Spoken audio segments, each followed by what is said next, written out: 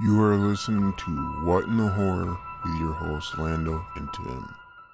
Welcome back for episode 73 of What in Horror with your hosts Lando and Tim. Today we will be reviewing Clowns in the Woods from 2021 and Clownhouse from 1989. So since it's Tim's turn to go first, we will go with Clowns in the Woods from 2021. Take it away, Tim. So Marcus is a young man with a disability who's constantly being bullied, and he likes this one girl, but I think he kind of would like it to be more. But he's okay with just being friends with her. But her boyfriend's not having it, and him and his friends beat him up pretty bad. And apparently, this is like a regular thing. His kids aren't very good to him. They're college kids, and they're kind of in a small town, and it's just a bad situation. You think about disabilities and treating people badly. This is actually definitely gives you those feels in the beginning. Well, in the end, the girl plays a prank on him, gets him to come over. They play a prank on him. He runs out, gets killed by a car, run over by a car. When he was in the woods. He got this weird book with these clowns in it, like from the circus. And he was looking at it just before everything happened. And he got there's a clown nose, like ball thing rolling around on his floor and some weird stuff happening. And he heard some laughter in the woods. Well, after he dies, he meets these clowns. And they're basically telling him that they're going to help avenge him and give revenge on everybody that attacked him.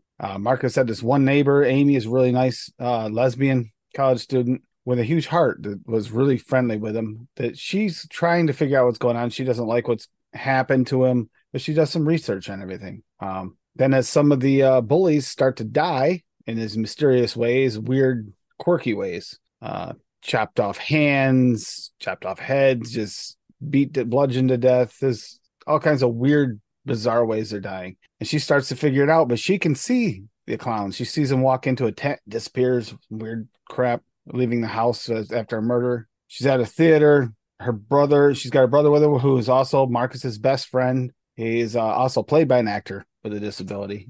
This friend is, and he doesn't see the clowns, but she sees the clowns, and she also sees Marcus dressed up as a clown, leaving with them, but he's not acting like himself. Well, anyhow, this goes on, and yeah, eventually all the bullies die. Giveaway, but I'm not going to tell you how because it's entertaining to watch. I will say that. And then even the landlord, who's a jerk to Marcus, winds up meeting his end, and Amy and his brother wind up figuring out what's going on, talking to people around town, doing a bunch of investigating, find out that there really were clowns at a circus that were put to death in the woods, but there was never a trial because they were always trying to help out special needs. And it started as a rumor that they were pedophiles. Then they wound up not only being pedophiles, and this is important, the rumors got to the point where they were actually like molesting children, whatever. That wasn't the case. They were actually doing it out of the love of their hearts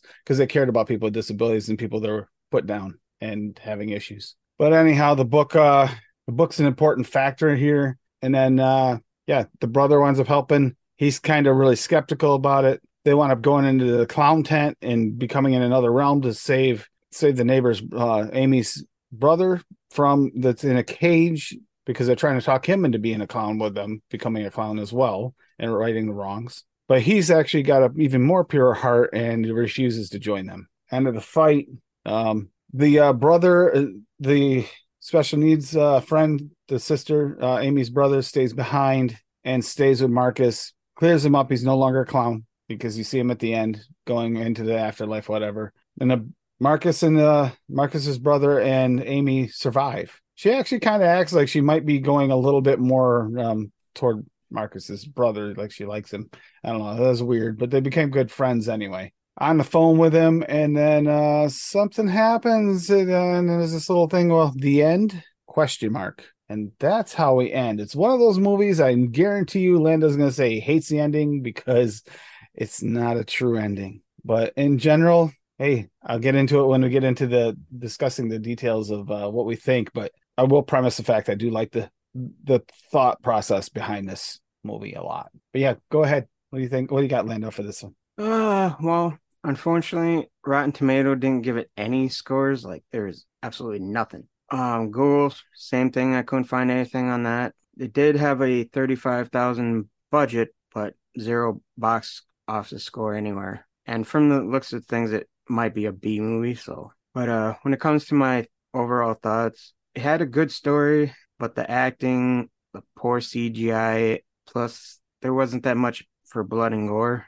The look of the CGI looked fake as hell, especially when the landlord is on fire, and it looks even horrible. Plus, his freaking screaming just sounds ridiculous to me. I did like the look of each clown, but Marcus's clown looks like straight up laughable shit. Like, he looked like a clown off Wish compared to the others. So I definitely did not take him seriously through the whole movie. When it comes to the blood and gore, I give it all a 3. Gore amount was okay, along with the look of the blood, so it actually looked like blood, basically, and the gore was okay look-wise, but the amount wasn't really there at all. I did hope for a better outcome for Dan, the special needs kid, but was happy to see that he did end up with Marcus's spirit no longer being a clown. Even though this movie wasn't the best, it did have potential to be much better if they would have had better actors and got rid of that terrible CGI.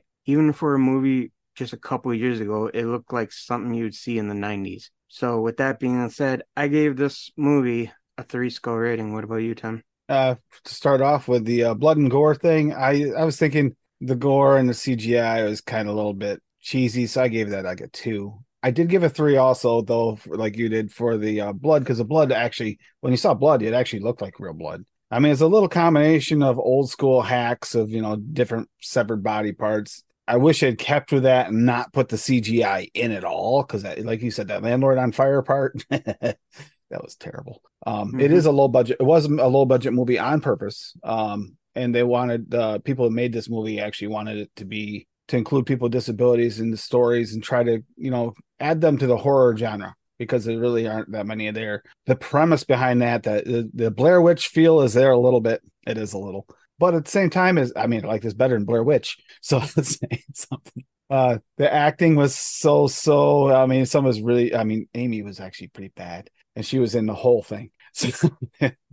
But the idea behind this movie, like you said, had potential. I would like to see a updated, proper, budgeted movie like this, because I really believe in that. And that actually is a lot to do with clowns. Clowns started off that way. They really were meant for, to help those disabled or the children and people with special needs and stuff. That's part of what they were about from the very beginning, way back when they started. So to me, is like the story behind it and the feel good, for good reasons, even though they are a little twisted. Yeah, I really like that part of it. So I actually went with a 3.5 score rating on this one, because it's more the feel. It gave me the feel I wanted, not necessarily that it's a really great movie. So yeah, that's where I'm at. Well, I think that'll be it for that movie. So we'll go ahead with my movie, which again is Clownhouse from 1989. So basically, this movie is about 3 brothers named Casey, Jeffrey, and Randy. And basically, Casey,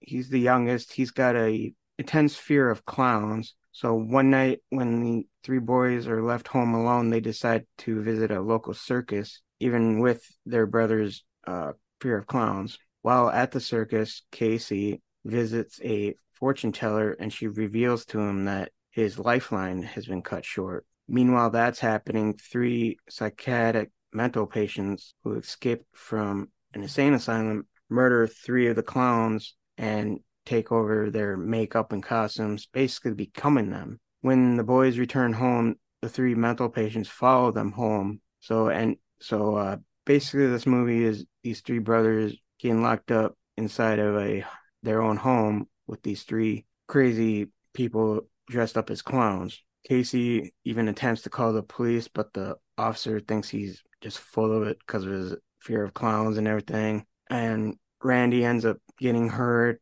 They end up killing each clown. Like, one gets hit with a wooden plank, knocking him down a flight of stairs and breaking his neck. Another one gets pushed out the window to his death. The final clown, he ends up dying after Jeffrey slams a hatchet into his back, killing him. And that's basically the end of the movie. I mean, it was just a movie with 3 kids fighting against 3 psychotic clowns in a house. That's basically it. So this one actually had Rotten Tomato scores. This one had a Rotten Tomato score of 33 with an audience score of 41. It had a Google score of the 4%. This movie had a budget of $200,000. Unfortunately, again, I couldn't find anything on a box office score. So when it came to my overall thoughts, again, with another okay movie with a good story, but could have been done a lot better if written a little bit differently somehow, like if they weren't just in the house. But this movie is called Clownhouse for a reason. Not really a blood and gore kind of movie, even for a late 80s movie, so I gave it a 1 for all that. Kind of like the clowns in this one a little bit better, especially the last one to get killed. He looked a lot scarier than the other two, and a lot scarier than the other clowns in your movie, Tim. So, but the only thing I didn't like was the kids and the clowns were pretty much in the house the whole movie, like I said. So, with that being said, I gave this one a 3.7 skull rating. What about you, Tim? I would agree with you with the clowns. They were the clowns themselves are better, but there was a portion of it where they're outside going to the store. I really thought something was going to happen, and it was like, what was the point? What was the whole point of that whole clip? And he got back. He didn't even know. He's like, I think we're being followed. It's like, okay, that's it. Mm-hmm. Yeah. I mean, like you said, everything happened in the house. The audio with the mother was really, really bad. That kind of threw me off right in the beginning on it. The audio, like her audio was absolutely horrible. Like they tried to do all the audio in one room, but she was in another room trying to talk, and they didn't bother changing the microphone. So that threw me off. But in general, like you said, a lot of potential here. This could have been, even in the house, could have been a really good movie. But they just worked so much on the relationship between the brothers is what they really worked on in here. And I did get that feel. But the clowns felt like this weird extra, like just random like thing. It felt like the focus was on the wrong part of the movie for a horror movie. There wasn't any real blood and gore, like you said. It was kind of a little lame on that. Like even the first clown dies, he falls on the stairs and he just looks like he's laying on the stairs sleeping. It's like, okay. Would like to see some blood. The axe was in the guy's back. There's no blood. Just axe head buried. Yeah, could have saw more there. Had potential. That was a 1 skull for me as well. It was for both. It was really nothing. Creepiest thing was having the fake thing hanging out in the yard, which I really thought it was the one brother at one point. I thought that they lost one.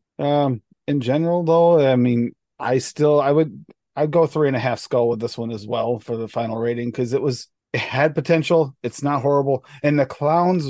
The one clown was really kind of freaking me out. The main clown, the one you said, the last one that died, he kind of gave me the EBGB vibes more than any of the clowns in any of these, both these movies. Like that clown, if I saw him, I'd be a little nervous. So just saying. Yeah, I agree. So I think that'll wrap it up for this episode. So as always, if you got any movie suggestions or any suggestions really, you can email us at whatinthehorrorpodcast@gmail.com. You can also hit us up on our Twitter. That's whatinthehorrorpodcast, all one word. For Christ's sake, join our Discord already. Sick of asking. But anyways, as always, I've been Lando. And I've been Tim. And we are the fuck out of here. You were listening to What in the Horror. See you next time.